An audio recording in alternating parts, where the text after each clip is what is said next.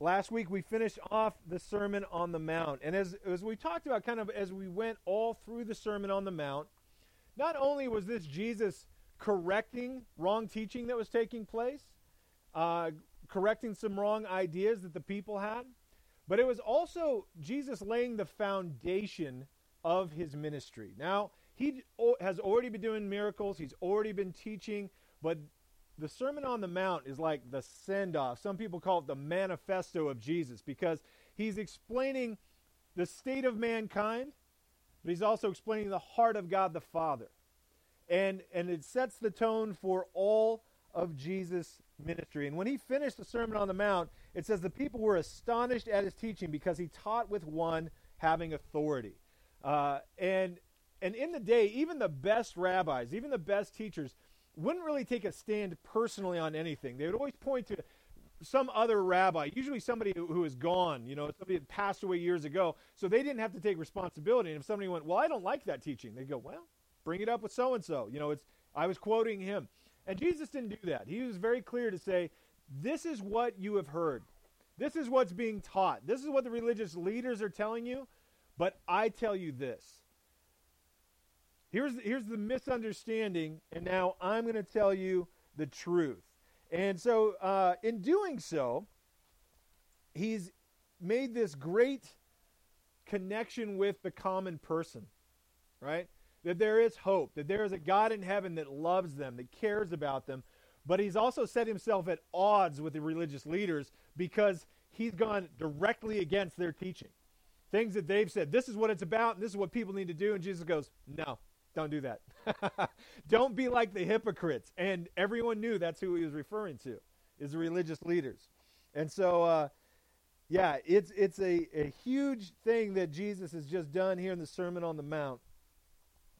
And now we get into chapter 8, where he goes down and begins doing much more ministry than what we've seen so far. Like I said, the other Gospels tell us he was doing other things before the Sermon on the Mount. But this is where we really see things take off in the Gospel of Matthew. And here in chapter 8, we're only going to go through half of it. I think there's two great examples.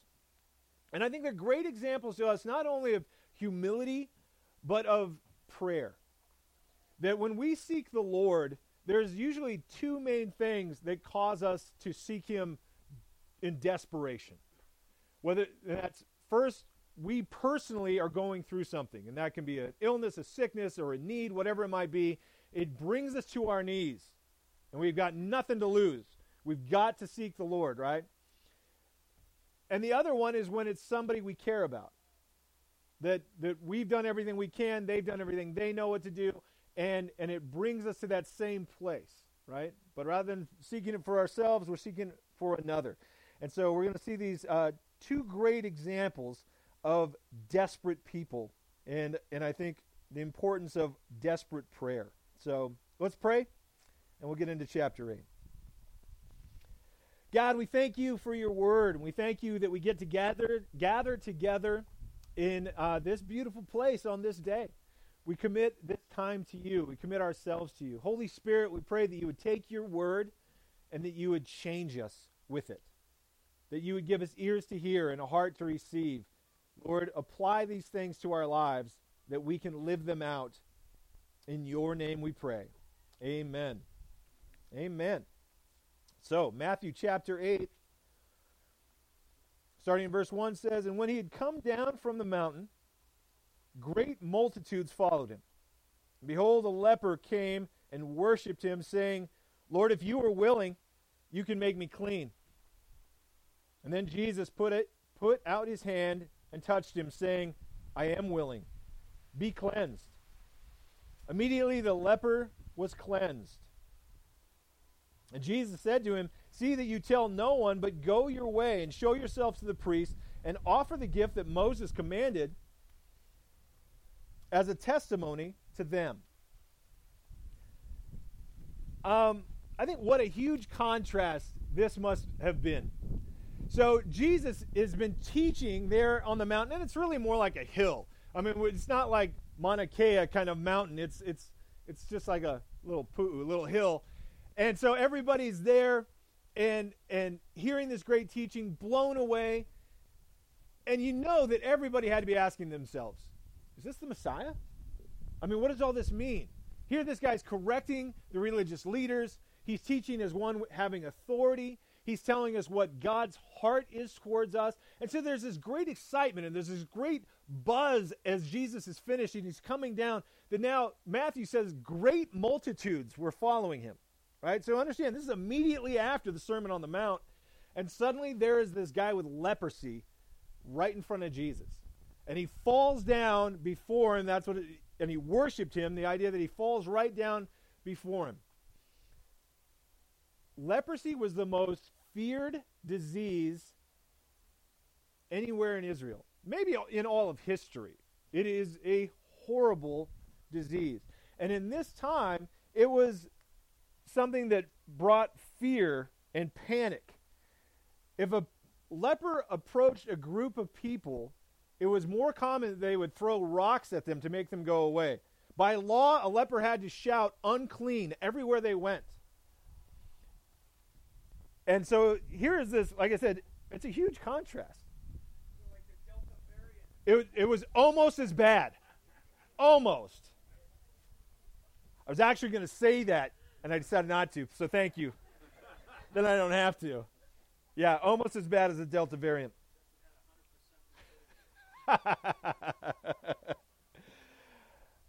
So here's this celebration, and then suddenly here's this guy that would bring terror to the entire great multitude that's there following Jesus.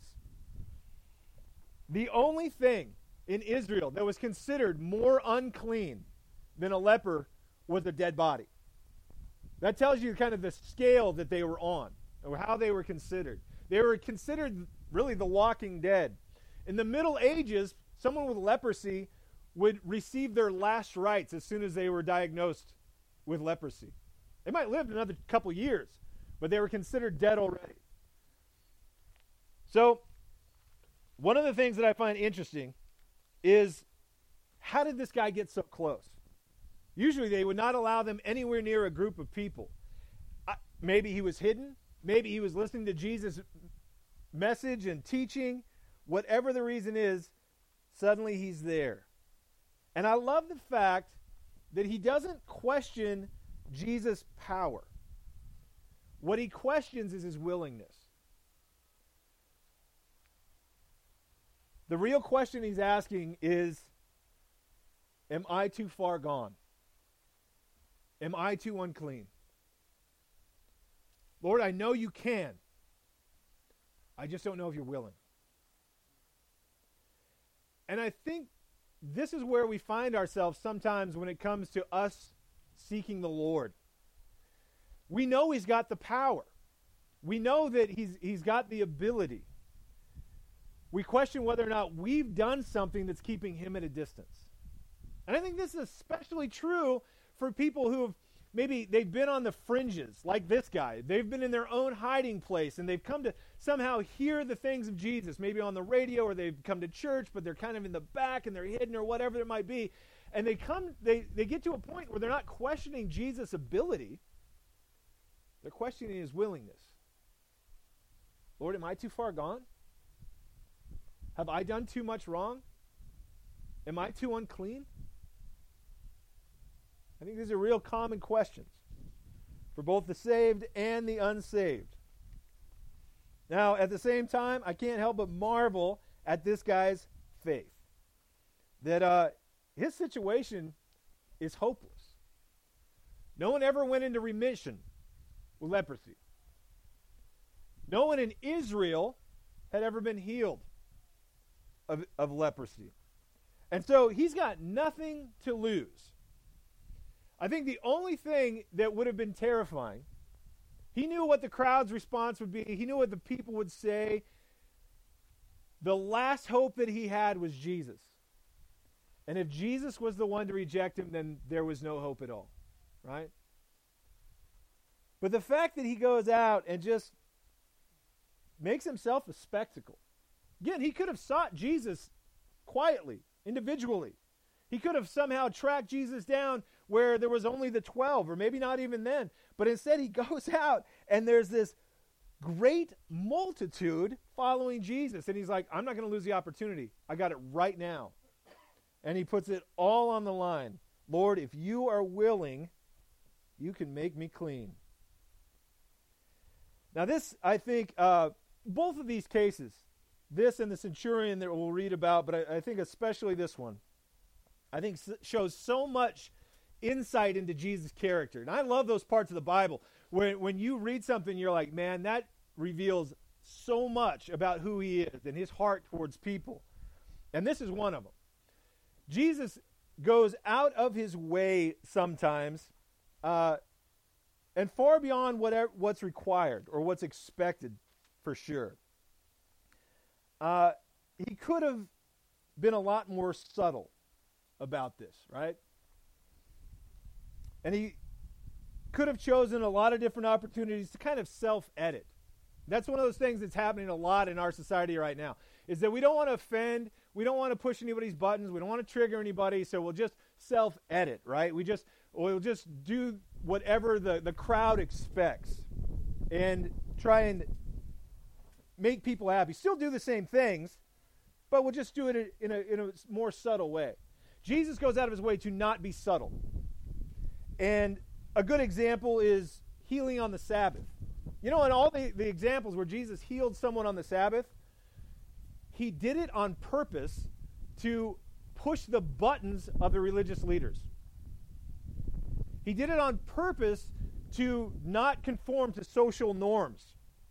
He did it on purpose to show that people are more important than social norms, and they're more important than man-made rules.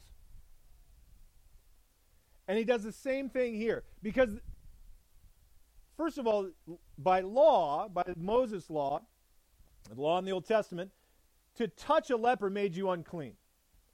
But people have taken it even further. To be even close to a leper made you unclean. In fact, it was 6 feet. I don't know why. That's interesting, though. 6 feet, if you got within 6 foot of a leper, you were unclean. And Jesus could have healed this guy from 6 feet away. He could have healed him while he was teaching the message. Jesus knew this guy was there, and he could have just healed this guy at 20 feet, at 100 feet. But he makes a point of touching him. Now, the leper coming down into the group would have caused people to gasp. But when Jesus touched him, they would have screamed. It was the most, in their mind, disgusting thing he could have done. And it was completely unnecessary for him to heal him. I like that Jesus breaks rules. I like the fact that those things that people expect him to do, he's like, no, I'm going to go further than that. Because again, it was unnecessary for him to touch him, but I think it was necessary for that man to be touched. Because of his leprosy, he may have gone years without being touched by another human being. And so his question is, Jesus, if you're willing, you can make me clean. And Jesus is saying, I'm more than willing. And he touches him. It just blows me away. Again, it's the character of Jesus being revealed through his action. And to touch a leper, not only did they consider it unclean, it was a death sentence. So as Jesus did this, here's this amazing teacher everyone's excited about, and Jesus touches this guy, and they're like, oh no, well, wait, the guy's not a leper anymore. Now what, right? So he touched the leper, but the guy's not a leper, and Jesus just goes, there you go. You know, I love it. It's just, again, completely unnecessary for him to do it that way, but he does it that way on purpose. And then in verse 4, this is another part. Again, I just love the revealing of Jesus' character. In verse 4, Jesus tells him, see that you tell no one. Well, why would he do that? I mean, that seems like a pretty big deal, right? You think, while Jesus doesn't need people necessarily being his media outlet, it wouldn't be a bad thing to go, let a few people know what happened here, right? And instead Jesus goes, no, don't tell anybody. Instead, I want you to go to the temple and offer the sacrifices that Moses required as a testimony to the priests. But why not let him tell anybody? Well, Mark records that he didn't listen. He went out and told everybody anyway, right? And so that's kind of what happened most times. Jesus is like, and by the way, could you not say anything about this? And they're like, oh, sure. And then they tell everyone. You can't really blame them. But Jesus' primary purpose in coming here, God Almighty becoming one of us, was not necessarily to teach or to heal or to do miracles. It was to save us from our sin. And so letting the hype and the overblown ideas of his miracles, he didn't want them to overshadow his purpose. There was also a timing to his purpose. The cross had to take place on an exact day. And pushing the buttons of the religious leaders and of Rome could have ushered that a little bit sooner, right? And so he tells him, don't tell anybody. Again, the guy didn't listen. He told everybody anyhow. But he tells him to go to the temple and offer the sacrifices commanded by Moses as a testimony to the priest. And this is another cool thing.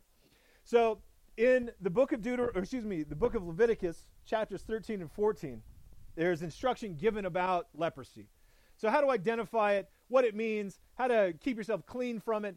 But there's also instruction there in chapter 14 of Leviticus of when a person's healed from leprosy, what they do. That they go to the temple and they offer these sacrifices. No one in the entire history of Israel, no Jewish person had ever been healed of leprosy. Yet there's provision given for it in the Old Testament. Now there was the Syrian in 2 Kings chapter 5, Naaman, that was healed, but he wasn't Jewish. He wouldn't have gone to the temple. And so here's this instruction that has never been accessed. And this guy was going to walk in and go, hey, remember me? Because they would have known every leper. The priests were the ones that decided, that's leprosy, you're out, right? So they would have known who this guy was. Now he comes in fully restored and goes, and you need to offer those sacrifices that Moses told you to. And they're like, we're going to have to look that up because we've never done it before. You know, they would have had to dig into the books. And what was the point of that? It was to show the priests something is happening in Israel that has never happened before. Again, it wasn't necessarily proclaiming Jesus as Messiah. That would follow, that would happen, but it was letting them know this has never happened. This has never been recorded. We've never had to do this. And it was meant to be a testimony to those priests. As a testimony to them, is what Jesus says. Now verse 5 goes on. It says, now when Jesus had entered Capernaum, a centurion came to him and pleaded with him, saying, Lord, my servant is lying at home paralyzed, dreadfully tormented. And Jesus said to him, I will come and heal him. The centurion answered and said, Lord, I am not worthy that you should come under my roof, but only speak a word, and my servant will be healed. For I am also a man under authority, having soldiers under me, and I say to this one, go, and he goes. And to another, come, and he comes. And to my servant, do this, and he does it. And then Jesus heard it. He marveled and said to those who followed, surely I say to you, I have not found such great faith, not even in Israel. And I say to you that many will come from the east and the west and sit down with Abraham and Isaac and Jacob in the kingdom of heaven. But the sons of the kingdom will be cast out into outer darkness, where there will be weeping and gnashing of teeth. And then Jesus said to the centurion, go your way, and as you have believed, so let it be done for you. And the servant was healed that same hour. Again, we see a desperate man, but a very different person altogether. The Roman centurion was typically a person who had served well, that they had been found not only worthy, but very good leaders. They were known to be moral by Roman standards. But even the best of them would not typically go to anyone in Israel for anything. That Rome saw themselves very much above all of Israel. They ruled. Israel had been conquered. Israel had been an ongoing, difficult group. They were always stirring up trouble. And so there's a lot of contention between Romans and the Jewish people. And so for this centurion to come to Jesus is huge. To call him Lord is huge. These are not small things. It'd be easy for us to kind of just read right over that and go, okay, he's just being polite, he's being nice. No, this guy's in a place where he is desperate.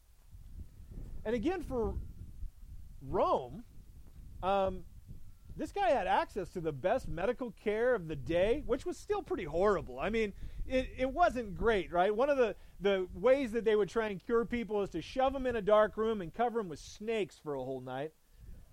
So not real medicine, but in the day they thought it was. And they certainly thought it was better than anything that Israel had to offer. And so here's a guy that in the world's view in that day seemed to have everything. And he comes to Jesus in this very humble way. In fact, it says that he's pleading with him. It shows great humility on the centurion's part, because it would have lowered him in the eyes of the people of Israel that were there, and it definitely would have lowered him in the eyes of other Romans. That for him to take this place, it's a pretty dangerous place for him, actually. But he doesn't do it for himself, which again shows some pretty great character. He's not going there saying, hey, I need this, I need to be healed, I need something. He's going on behalf of another. And not just anyone. It's not his wife, it's not his child, it's his servant. Verse 6 says, Lord, my servant. Now, servant is a nice way of saying slave. This wasn't just a guy that poured the water. He was property. And there's a big difference. So we've talked about slavery before. There's a big difference between the Roman type of slavery and the Hebrew slavery. Hebrew slavery that was laid out in the Old Testament was much more what we would consider today to be a labor contract. That you would agree to do a certain amount of work for 7 years for somebody else. You'd be under contract. And in the 7th year, you'd be set free. But during that 7 years, you had responsibilities. Now, you weren't considered property, and you most of the time, you'd go home to your family in the evening. You'd come back the next day. It's what we would consider a labor contract. That was not the case in Rome. A Roman slave was a slave for life. Very, very rarely were they set free or buy their own way out. They were considered so low that the owner of a slave could put them to death at any time for any reason, and it wasn't considered a crime. It wasn't even considered bad form. They were property, like a horse or an animal. When it ceased to be useful, they could be put to death. Nobody ever questioned it. And so this guy has a slave, servant, that has become ill. So ill, they can't do their duties. And it would have been in his right to either dismiss them or put them to death. And instead, he humbles himself on their behalf, and is now pleading with Jesus. Again, this is a different guy. This is an important aspect of his character, that he's very humble. Now, while the leper, again, came asking for the Lord to heal him, to deal with his needs, this guy is seeking for somebody else. And Jesus agrees. I'll go with you. I'll go to your home and I'll heal this guy. Again, this is a big deal, and we could roll right over it. This is another time that Jesus is breaking rules. See, in the Jewish mindset, a Hebrew would never enter the house of a Gentile, ever. Again, it would make them unclean. It would make them seem as a sinner or an outcast. And so Jesus, just come from this great teaching, this huge celebration that people are all excited about, this Roman comes a hated person by Israel, and Jesus goes, sure, I'll go to your house. It's a big deal. And it's probably the main reason that this centurion says, no, Lord, I'm not worthy. He knows what that would do for Jesus. He knows how hard it would be for Jesus to enter his home. And so he says, no, I'm not worthy. Again, just that statement itself is very uncommon that a Roman would say that to a Hebrew. Now again, this guy's faith is amazing because he understands something about the authority of Jesus that most people don't then or even today. And this is challenging to me because I think about this. I want to get this. I want to understand this guy's knowledge or understanding of Jesus' authority, right? I think there's a simplicity to it, but he also is kind of approaching it from the things that he understands, right? The things that he's seen and how he knows that authority works. And I understand, we need to understand that's the key, is that he understands authority in his own life, and from that, he understands God's authority over everything.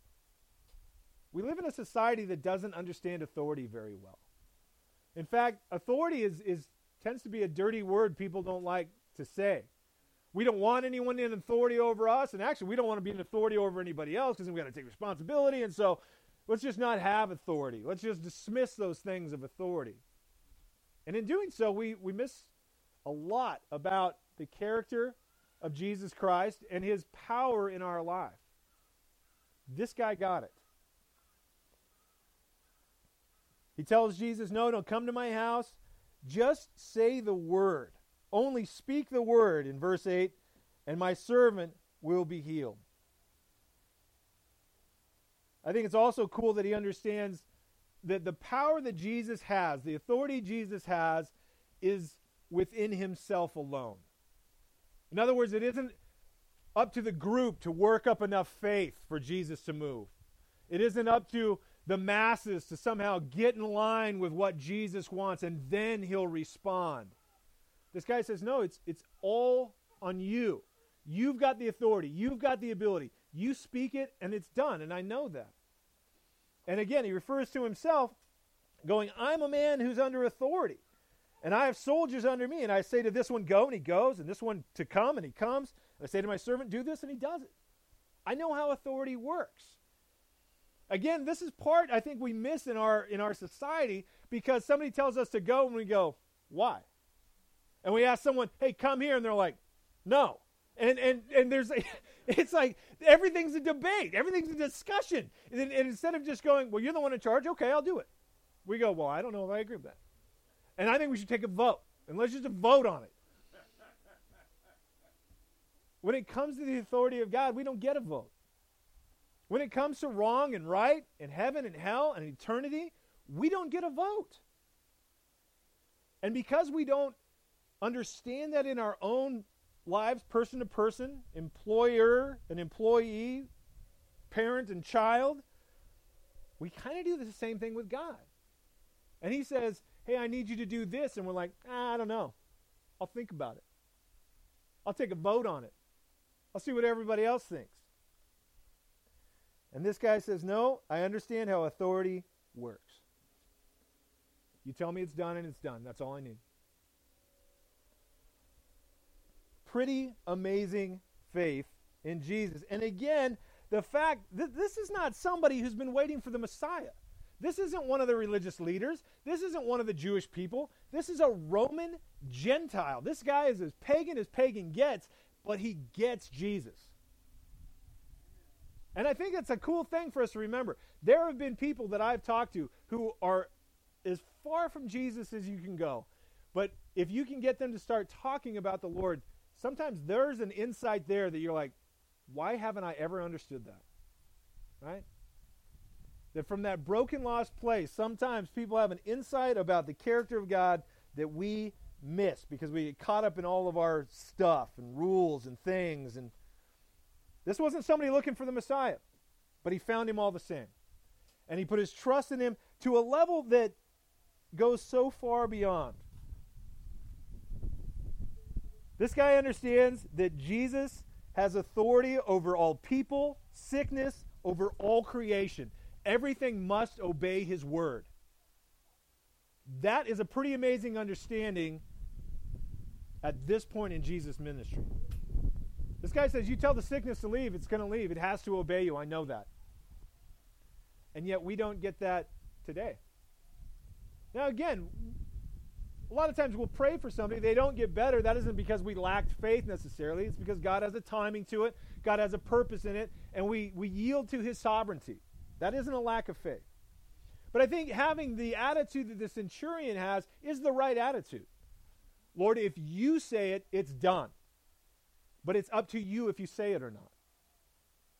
It doesn't bring your character into question. It doesn't bring your goodness into question. It's in your hands. But you say it, I know it's done.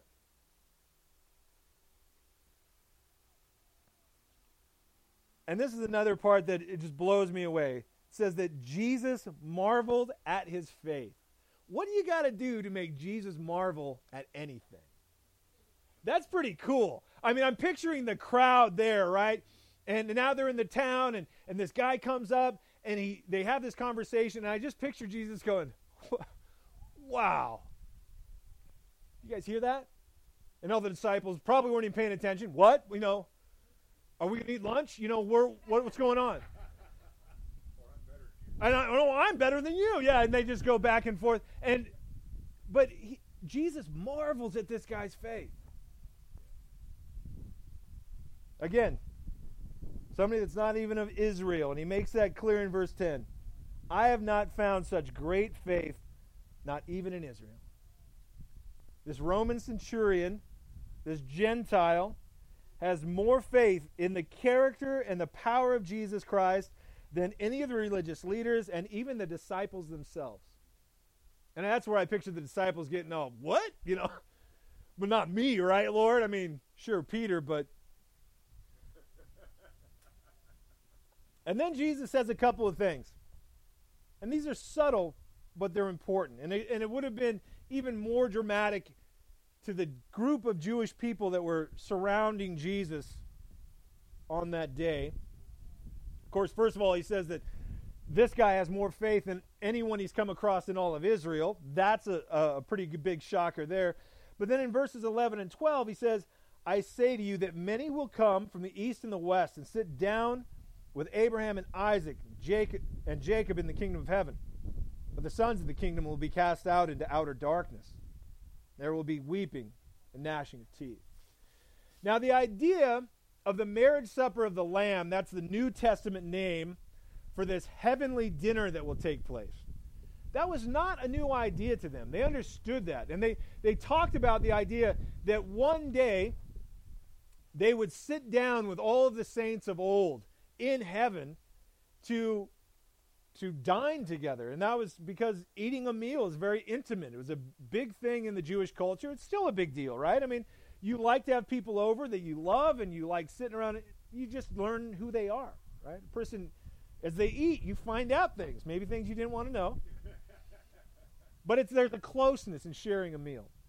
And that's the idea, is that this heavenly meal would take place with all of these people, the saints of old. But in the Jewish mindset, there were two things that they always pointed to that would be very clear about this dinner in heaven. First, there would be no Gentiles there. It would only be Israel. And the second is, it would be all of Israel. Any person of Israel throughout all of history would be at this dinner, would be in heaven, and all the Gentiles would be kept out, kept away. And what Jesus says here demolishes both of those ideas. He says, many will come from the east and the west. That was a reference to the Gentiles, and they knew it. This dinner that we've always talked about, guess who's going to be there? The Gentiles. From all over the world. But guess who won't be there? Many from the tribes of Israel. They will be kept out.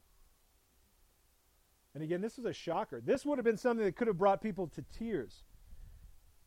Understanding what Jesus was saying, that the Gentiles would be allowed in, but many in Israel would not.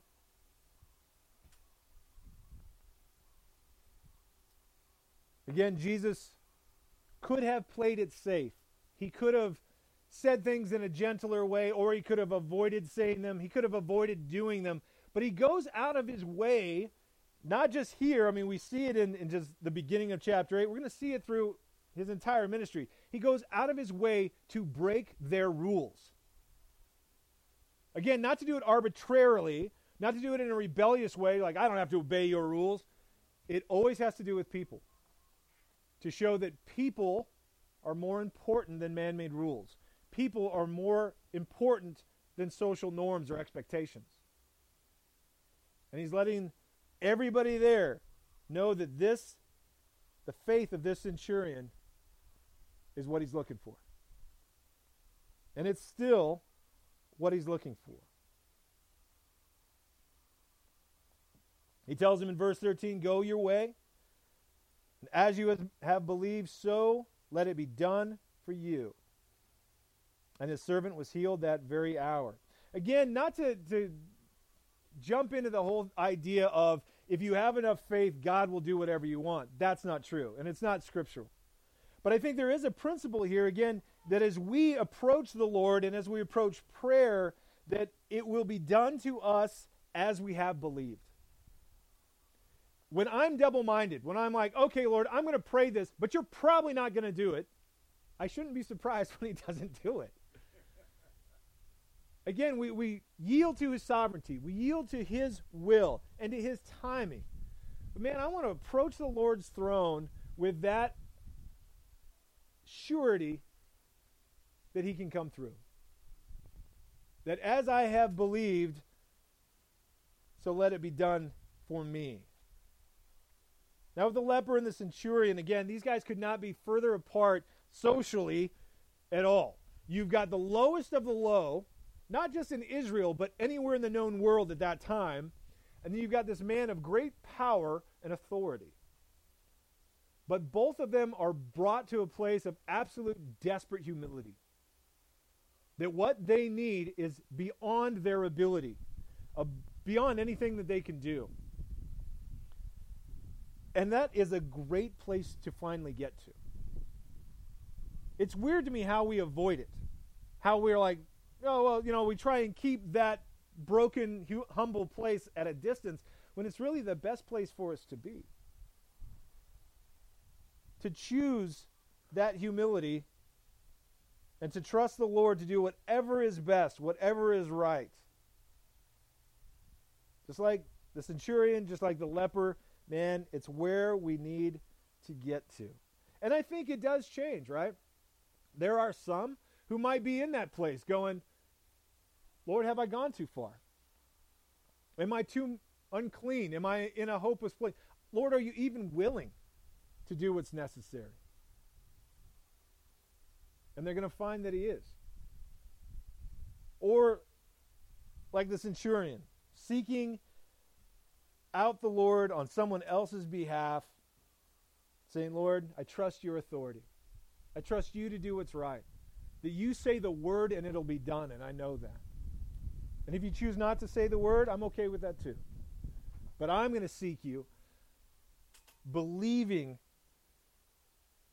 that you are able, willing, and going to do a miracle. Man, he wants to meet us in that place. He wants to do a great work in us and through us, right? Again, that's what we see in the two of them. In the leper, it was a work in him, and through the centurion, it was really through him because he was seeking on the behalf of somebody else. He still wants to do that work in us and through us today. Amen? Amen. Let's pray. God, again, we are so grateful for your goodness, for the power that's in your word, and Lord, that you can be trusted, that you love us, that you have good things in mind. Even when we don't understand what you're doing, we can understand you. Help us to be people of faith. Help us to be people of desperate faith, that we would seek you with all we have, and then let you do what you want to do. And we just pray that you would help us to live these things out, have opportunities to share your love this week. In Jesus' name we pray. Amen.